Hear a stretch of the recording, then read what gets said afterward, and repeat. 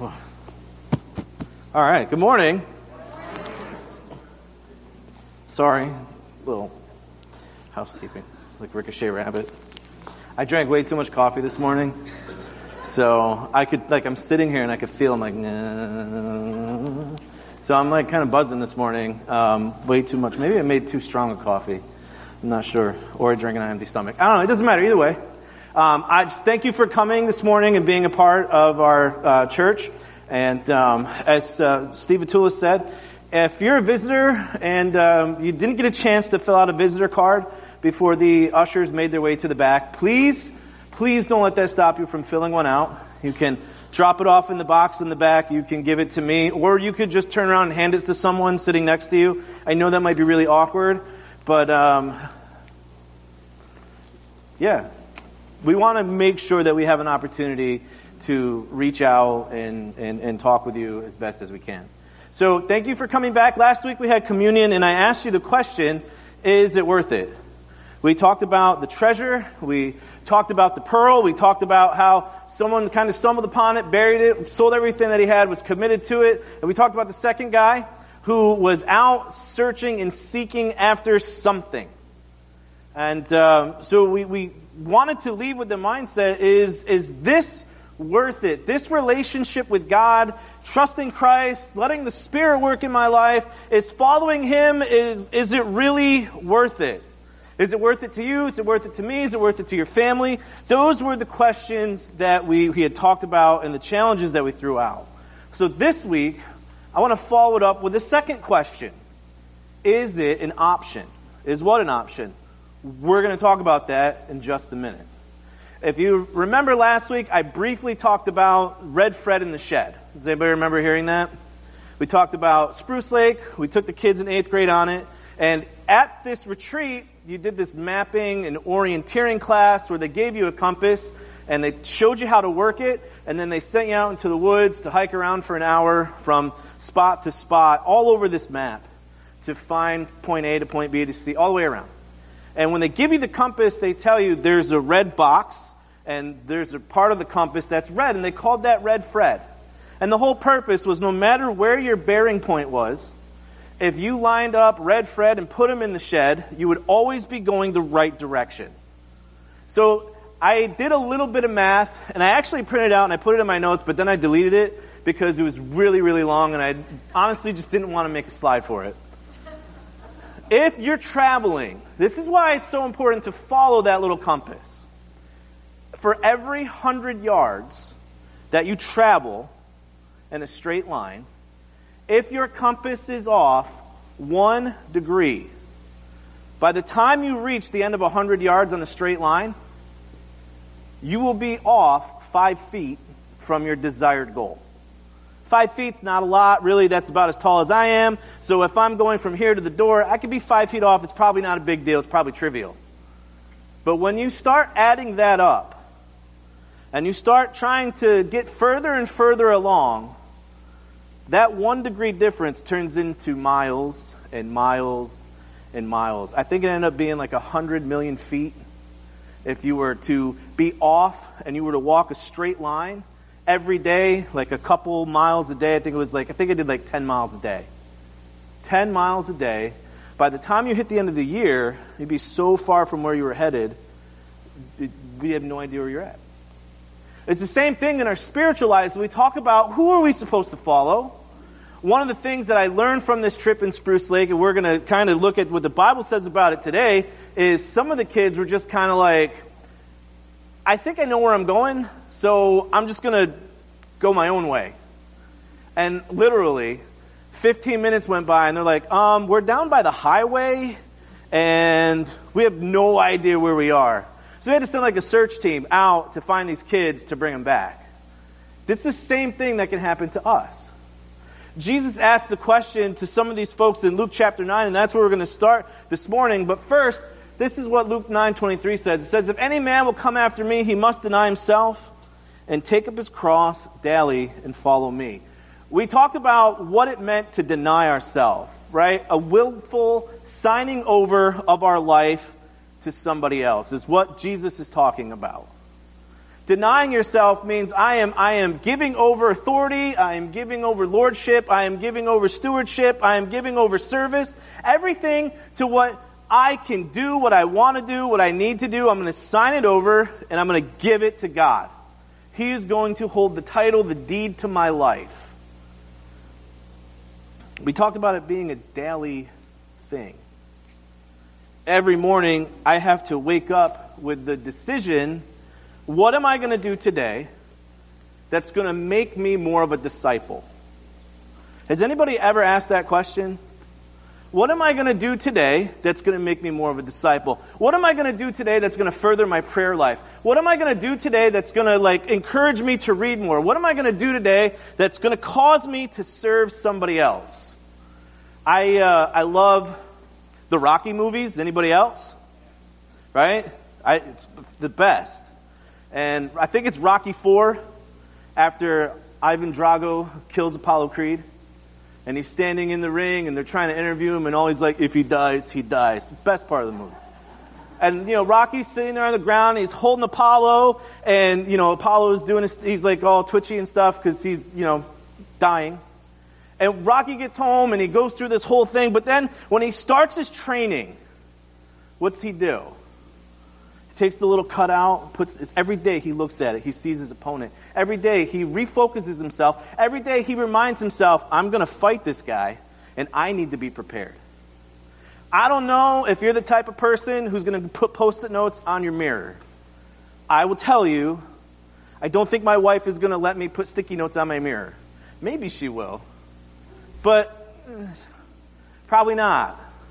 And I don't know, you might think about it, sticky notes on the mirror, that's really kind of like, eh. But what are you using as a reminder to follow? A daily reminder. In youth group, we've been talking about prayer, and we've been talking about our purpose and our expectation. And we all understand this. This has a purpose, right? And I also have an expectation that it's going to work for me. When it stops working, what do? I replace it. Or when something cooler comes out, I replace. No, she's not this year. Listen, I was trying. I was hoping I would get that in there and get a couple amens and see, you need it. No, we understand purpose and expectation. If our purpose is to have a relationship with God, to honor Him, to be reconciled to Him, there is an expectation that we have to do our part. We have to do our part. This is still all part of the intro stuff. So I didn't forget to pray yet. I promise. I found this pretty funny cartoon. And I don't know if you can read it, so I will read it to you. Are you looking for the light church or the right church? This is what it says. The light church. 25% fewer commitments.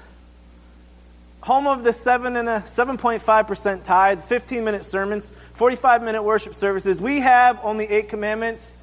Your choice. Yeah, we use just 3 spiritual laws and have an 800-year millennial everything. Everything you've wanted in a church and less. There's a quote that Tozer writes that I took from the book Pursuit of God. And it says, everything is made to center upon the initial act of accepting Christ. A term, incidentally, which is not found in the Bible. And we are not expected, therefore, to crave any further revelation of God to our souls. The stiff and wooden quality about our religious lives is a result of our lack of holy desire. Complacency is deadly for all spiritual growth.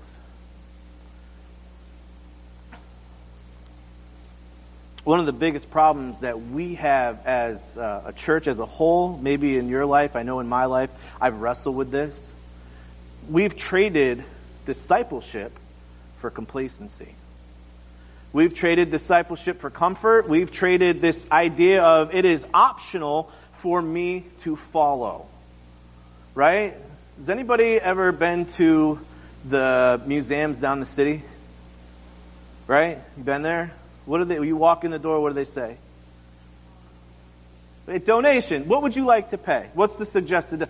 $30. What's the minimum? We'll take $5. Here's your $5. Am I right or wrong? Yeah, that's what I did.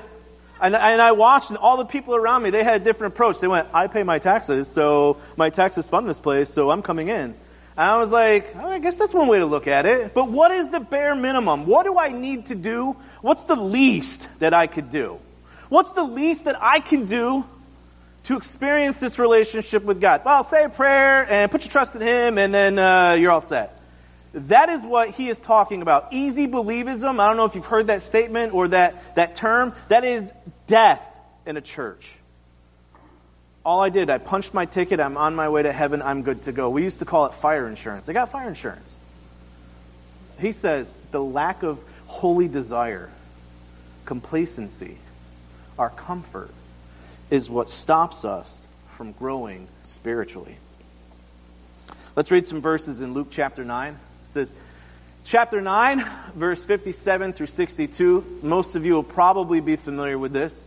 Is it really small up there? All right, it's bigger than I thought it would be.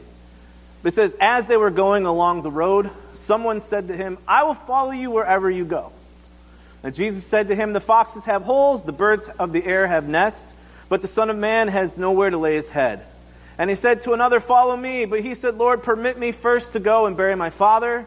But he said to him, allow the dead to bury their own dead. But as for you, go, proclaim everywhere the kingdom of God.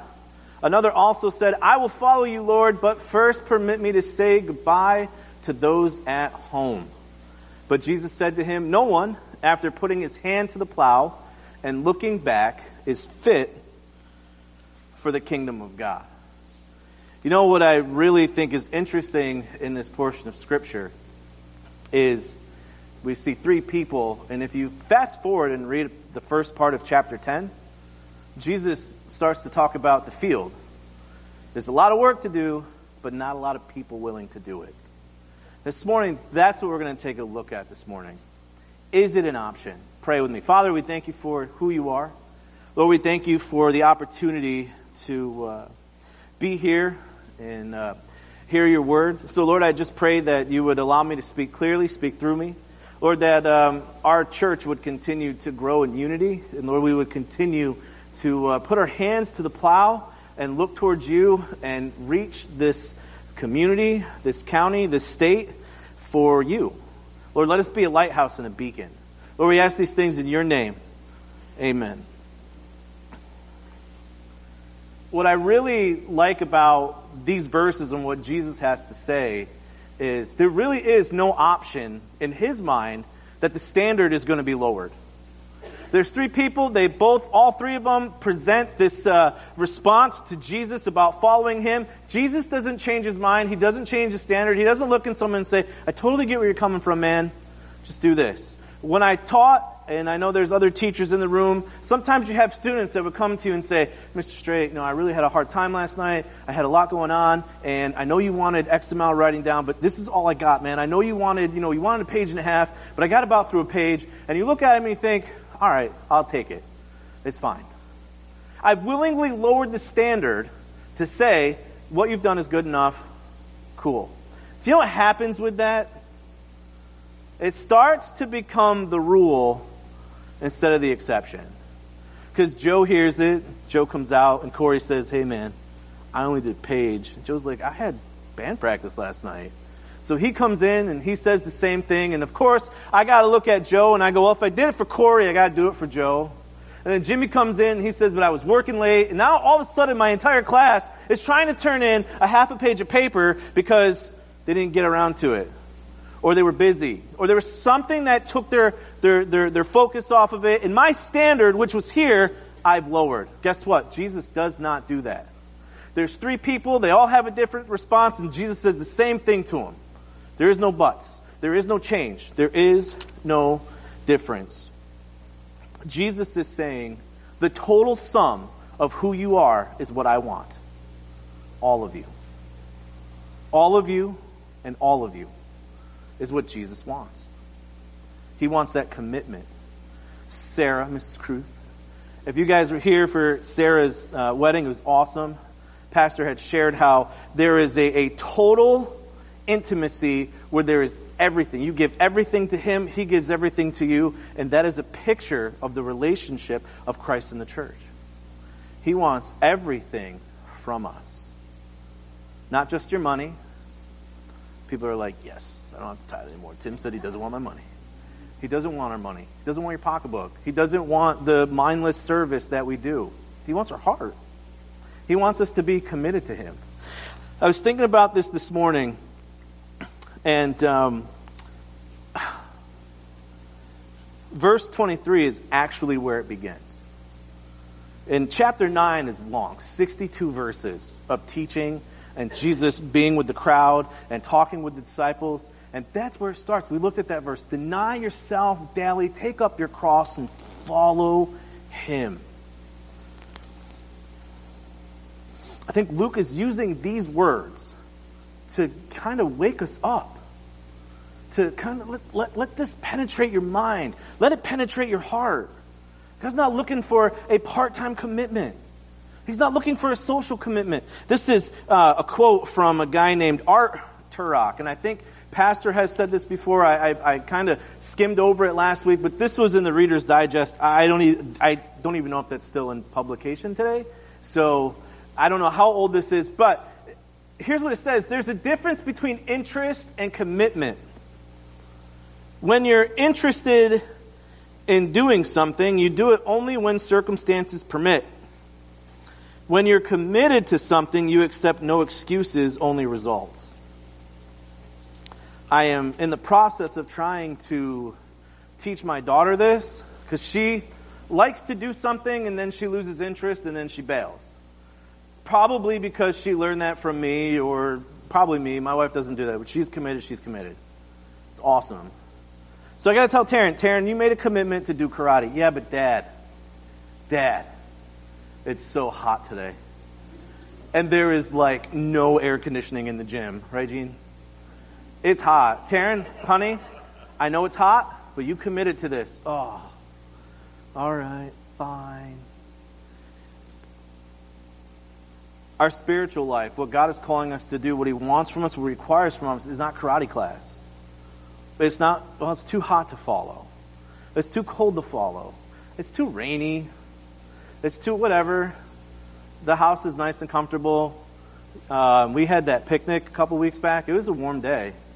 And I thought, it's so nice in my house. I did. I'm not going to lie. I kind of looked at my wife and I said, how do I get myself into these things sometimes? Have you ever asked yourself that question, right? I mean, this is, I'm just trying to be real. Like, this is what it comes down to. Like, I made a commitment. It was, listen, I'm not, Taryn is sick. I love kids. You can blame them for anything. Right? Oh, sorry. Yeah, my kids were sick, Taryn's like, yeah, my throat was tickly. I gave you notes. The first thing that I put on your notes is this: following the most important thing. Following is the most important thing, or maybe it's following the most important thing. There might be a small discrepancy. I'm sorry. The point is following the most important thing. What do you notice about that word most?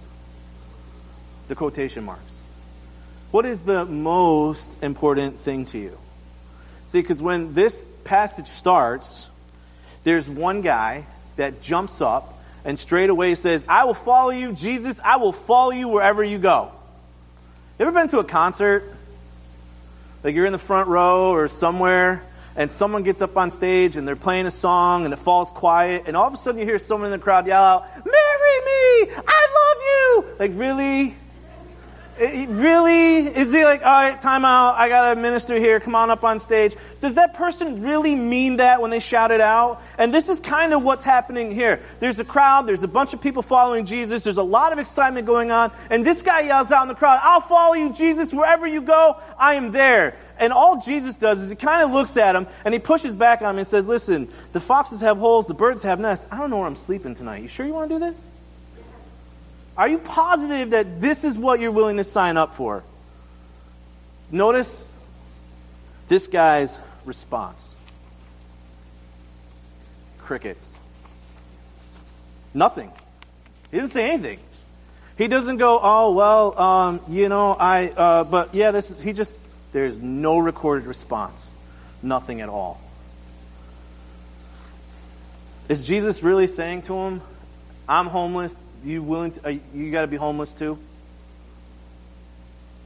No. That's not the point of it. What he's saying is, here's my lifestyle.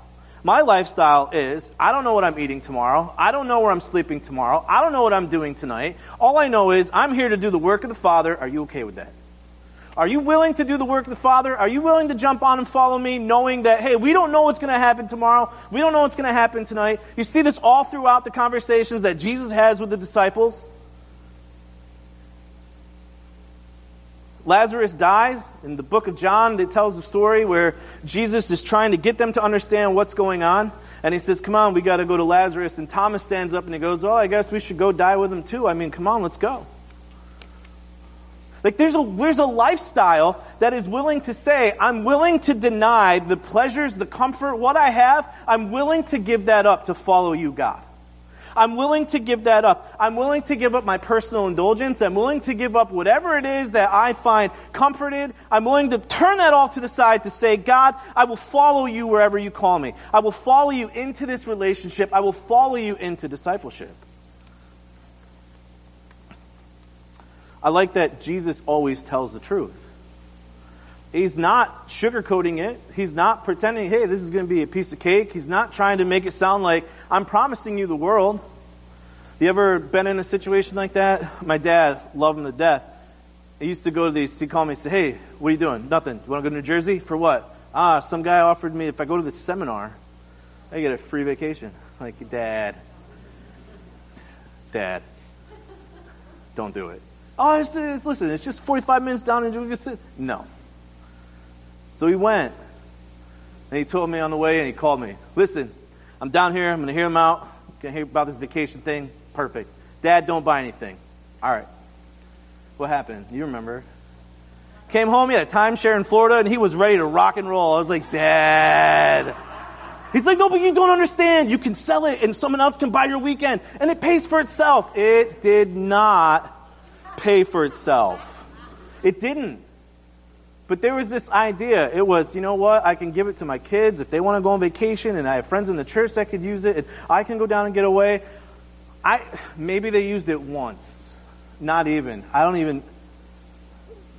There was a promise that did not meet his expectation. Jesus isn't like that. If you're familiar with Luke 14, he talks about building a house. Who builds a house without first looking to make sure they have enough money to complete it, so that way they don't get halfway through it and go,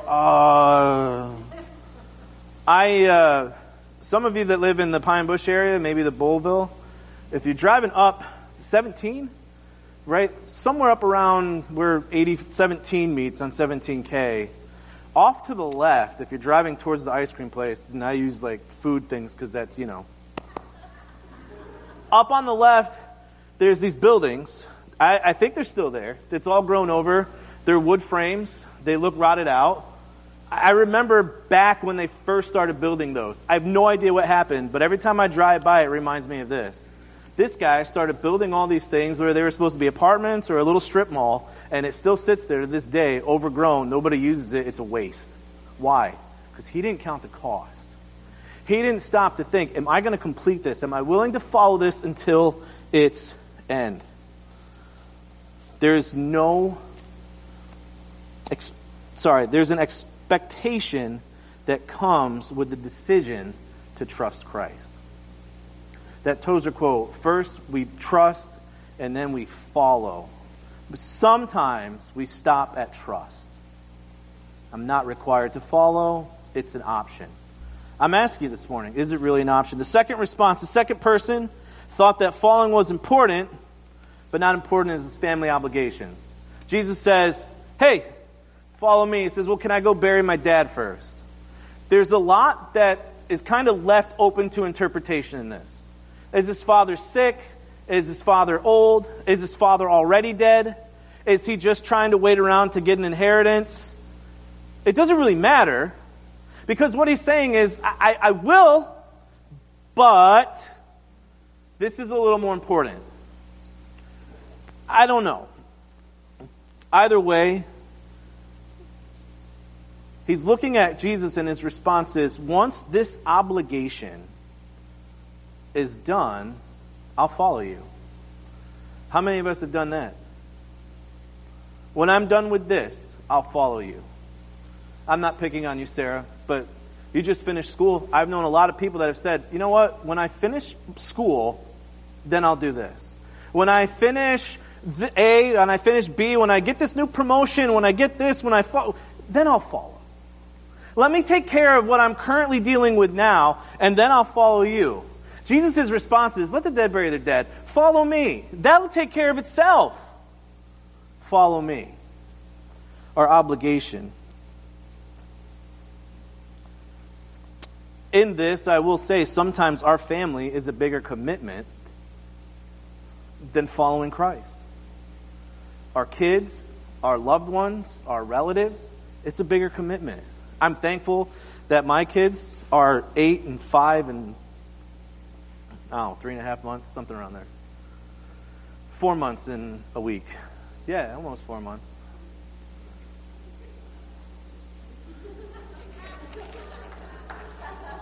Hey, sometimes it's easier when she's not here, all right? They don't have a lot going on. I know that at some point I'm going to have to stop and say, no, we're not going to be able to do that because we've committed to this. We're not going to be able to do that because this is more important. I'm not going to be able to let you go there because you're not going to understand why now, but you will soon. You will understand. This isn't meant to say, neglect your family. This isn't meant to say, pretend they don't exist. There is a responsibility, parents, that you have to set an example to follow Christ that your child is going to follow and understand. I'm telling you, sometimes it's like banging my head on the wall listening to my kids pray. And you're probably thinking, you shouldn't really say that. You ever heard a 5-year-old pray? And they start praying for everything? And like things where you're like, all right, wrap it up. I pray for my plant, and I pray for my dog, and I pray for the playground, that it would be nice. And when I go down the slide, it's not hot. And I pray that you would... And then she does this. She's praying, and she goes... Like, one eye open to see if I'm still listening. And then like if I'm not listening, she's like, Dad, I'm praying. All right, fine. I know. Sometimes I have to say, Avery, honey, come on, wrap it up, right? And every time it's...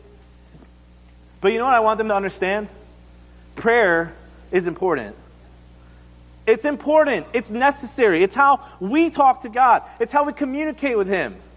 I want to make sure that they follow this example. And that the only time they're praying is at dinner time or breakfast or when they're in need of something. I want them to know that when I sit down to read, I want to make sure I try to turn off as many distractions as possible, or I get up early, or I stay up a little bit later than they do. Why? Because it's important. We're to this point now where Taryn, all she wants to do is technology, technology, technology. She wants her tablet, she wants the TV, she wants to play video games. And we got to say, no, you get a half hour of this, you got to do this, clean your room, read a book, do something creative. Why? Because it's important. I'm thinking maybe now's a good time to start building. You know what, Taryn? You want to play TV? Have you spent time with God yet?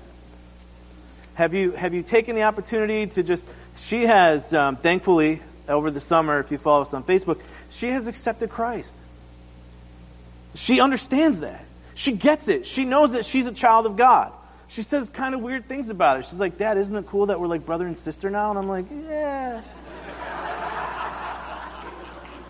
But I'm still your father, and you still have to listen to me. Am I right? That is what she said.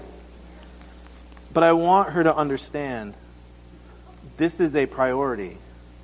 Following is not an option. And it's not just a polite request. We all understand polite requests, right? It's our responsibility to follow. My goal, and I pray that it's your goal, is that it spills out into them so that one day they understand it. They understand why it's important. They understand why it's a priority. But they understand the right way to do it. Don't neglect your families. Don't leave them hanging out, stranded, not thinking that God is way more important than them. God is the most important thing in your life. Should be. It is in mine. But I want them to understand. It's because of his importance that I'm able to love you, and I'm able to provide for you, and I'm able to be the father that you need me to be. I will tell you, growing up, my dad didn't always have this mindset. I can remember being at band concerts and looking out in the audience, and he's nowhere to be found. Little League games, nowhere to be found. Why? Well, son, I had this, I had that. Don't let that happen. The point isn't to neglect, to forget all, to turn your back on your family and follow God blindly. The point is your obligation more important than what Christ is asking you to do? He's asking you to be a good parent. He's asking you to love your family. He's asking you to follow him. He's asking you to take care of them. He's asking you to provide for them. He's asking you to just be a good dad, be a good mother. And I know that's really super reading into it, but I'm telling you, it's not about, I'm just going to forget my family, hate my family, and walk away. That's not what it's meant to be. The third response is the guy who says, I'll follow you, but I would really like to go home and say goodbye to everybody.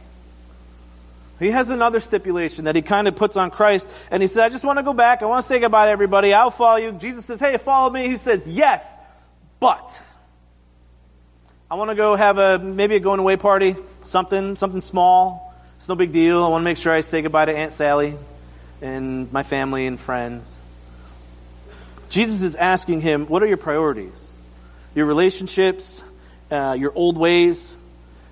He finishes up this, and we're going to look at it near the end of today's sermon, but he says, no one who puts his hands to the plow and turns back is fit for the kingdom.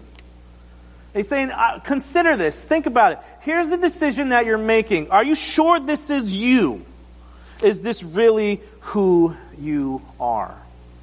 Guy one, no response. I'll follow you. I don't know where I'm going. Are you okay with that? Guy two, follow me. Let me take care of my family. Let me bury my dad and take care of these obligations. And then I'll follow you. Guy three, follow me. Let me go say goodbye to my friends. Let me go finish off my old life before I turn around and walk in this new life. That's not at all what Jesus says. So the next thing, if you're filling out your sheets, is following the most important thing. All I did was take the quotations off it. Because here's the mindset that I find youth struggling with. Maybe you struggle with this. Maybe you know people that do. But here's the problem that I see. Our teenagers, youth in general, view Jesus as an accessory. He's a bracelet. Serve others. What would Jesus do? My cross. There's no real substance behind it. But I have to ask the question, where do they get this idea from? Is it trickling down from our families? Is it trickling down from our church? Is it trickling down from their school?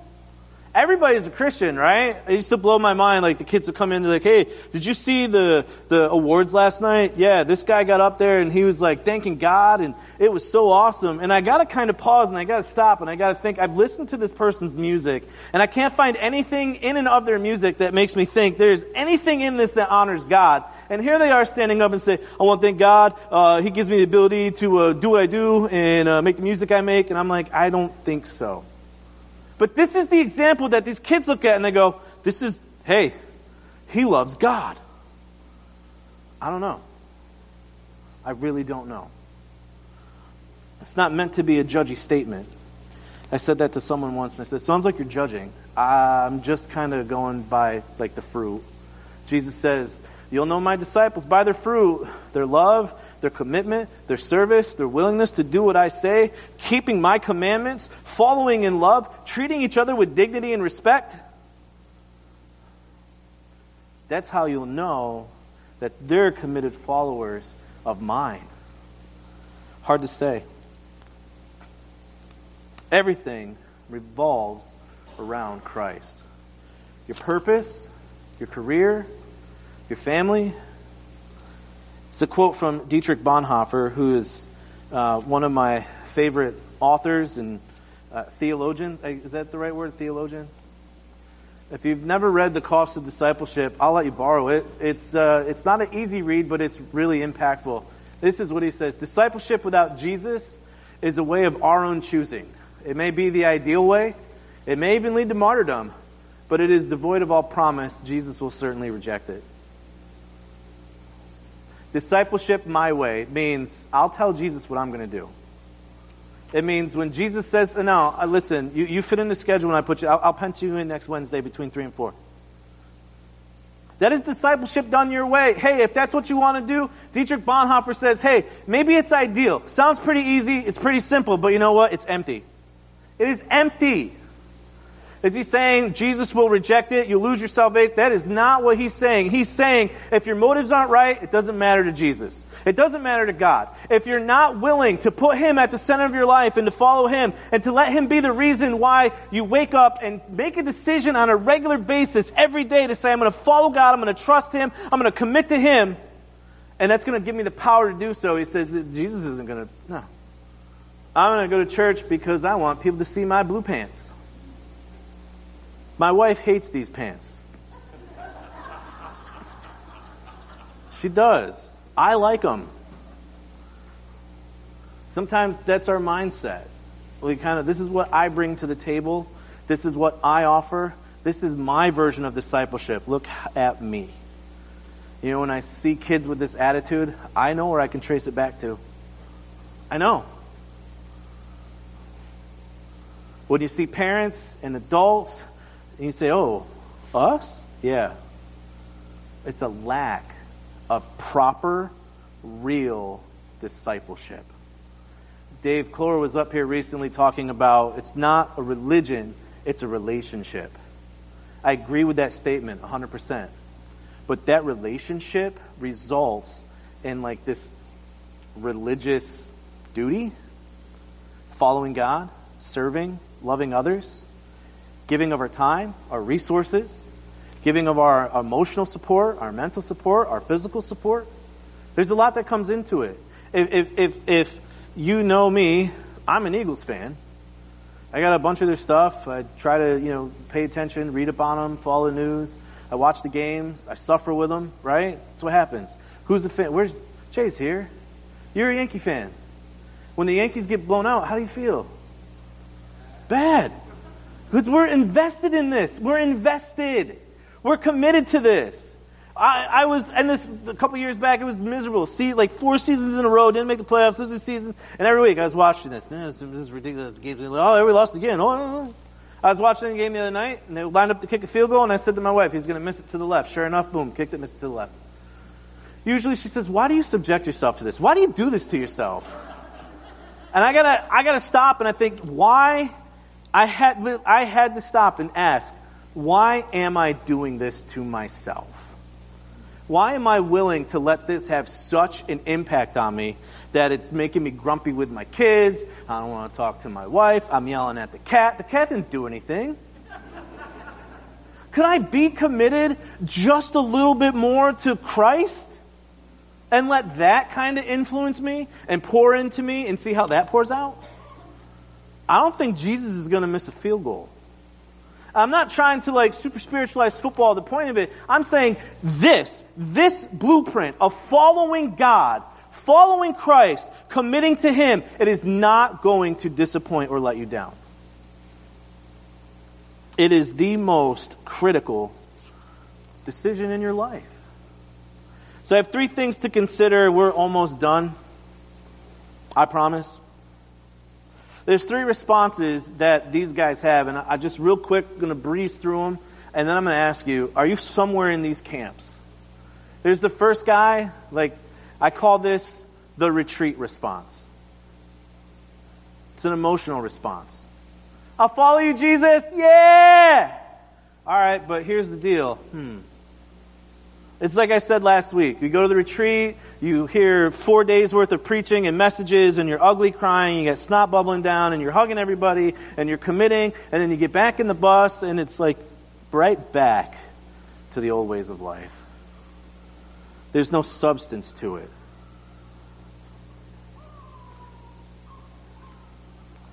I thought that was mine for a second.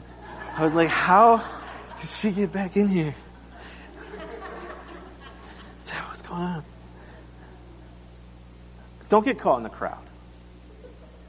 If that's the only thing motivating you to follow, when the crowd disappears, guess what? So do you. That's what happens.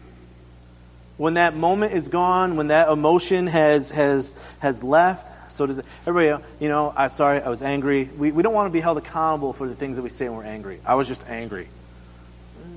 It's kind of the same thing. We don't really want to be held accountable for those. We responded to this. We were really emotional. I didn't really mean it. It can't be that way. 1 Corinthians 6:20 says that we are bought with a price. We're not our own. Goes back to that. Die, deny daily. We have signed that deed over to Christ. It's not a casual commitment. It's not when it fits the schedule. When I have no other obligations keeping me from doing then I'll consider it. Burying his father was a noble cause. How many of you would agree? Yeah, absolutely. It's a noble cause. I lost my father, and to be there for the family and to take care of what needed to be taken care of and to take care of my mom and to be there for the family, it's a noble cause. The point is, no matter how noble the cause, our commitment is more. It's more. It's not just every day. This is like eternity hanging in the balance. Not just mine, not just yours, but your kids and generations to come. And one of the things I'll share, Jimmy, we were talking last week about your little ones and how in another 30 years, they're the future of this church. In 30 years, some of us are not going to be here. 40, 50 years, some of us are not going to be here. What's next? What are we leaving to the next generation? An example of, honey, it's totally okay, just, I know you're busy, just whenever you get a chance, it's all right. Or are we saying, no, listen, this is a commitment. This is how important it is. This is a priority. This is where it has to be. This is what God requires from us. This is what He wants from us. This is His expectation because our purpose is to honor and glorify Him and to enjoy this relationship with Him forever. And the expectation should be, hey, live up to that. It's not a bucket list commitment. I have a friend of mine. Her name is Autumn. I used to work for her when I did property management. I don't know if she has a reminder on her phone or on her calendar, but every year, right around my birthday, she calls and she says, hey, how are things going? Things are good, Autumn. Hey, just want to call, say happy birthday. Awesome, appreciate it. Listen, I got some job openings if you're interested. Don't know what you're up to. Every year, without fail. And 4 years since I've been 4 or 5 years since I have been out of TGM, that door is always open. It would be so easy to say, you know what? I think I could do both again. I think that I could, what do you got? I'm leaving my options open. I'm not really. I'm not. I tell her the same thing every year. I appreciate it. Thank you. I love where I'm at. This is what I'm doing. She's like, great. That's awesome. I think it's a really cool thing. If you ever need me, give me a call. Talk to you later. Like, yeah, appreciate it. Are you leaving your options open? Is your call to follow important, but not as important as A, B, C, and D? If things don't work out, this is what I can go back to. I don't want to burn those bridges. So here's my question. Is it really an option? I think the answer is no.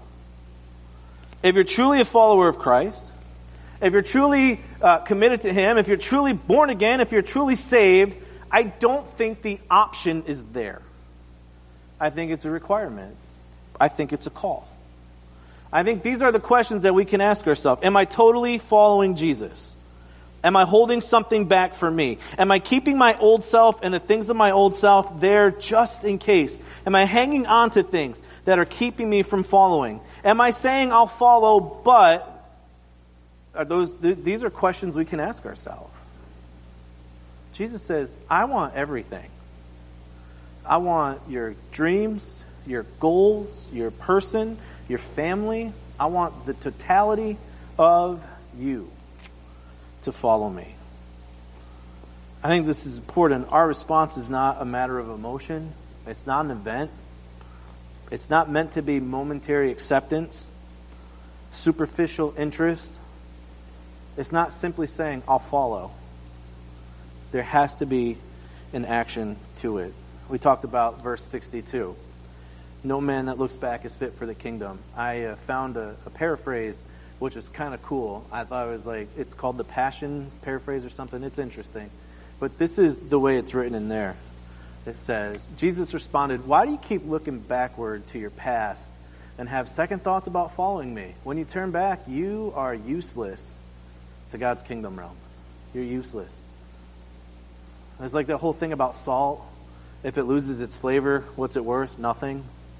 You can't use it for anything. It's not even worth throwing down. It's garbage. It's a waste. I think about this when I think about that portion of Revelation where he's talking to the Laodicean church. He talks about your works being hot or cold. I wish you were hot. I wish you were cold. Because when it's lukewarm, I want to spit it out. It's disgusting. And I think about what that means to the original audience, thinking about these cold springs and these hot springs. Super awesome. It's good to have cold water, right? Who likes cold water to drink? I do. I like hot coffee. I need hot water to have hot coffee. So it's not about you're cold, you're hot. It's about here's your purpose, here's my expectation. Because what the Laodicean group would understand and what the people would understand here is this. Jesus in both of these situations is looking at him. He tells the Laodicean church, I wish you were hot or cold because when you're lukewarm, it makes me sick. Literally, makes me nauseous, makes me sick. And Jesus is saying the same thing. When you turn back, when you make a commitment, when you say, God, I'm going to follow you, and you stop to look at all these other things, Jesus says, you are useless. I can't use you. I can't trust your commitment. I can't trust that you're going to follow. I can't trust that you're dedicated. So where do you fall this morning? I don't want to be useless.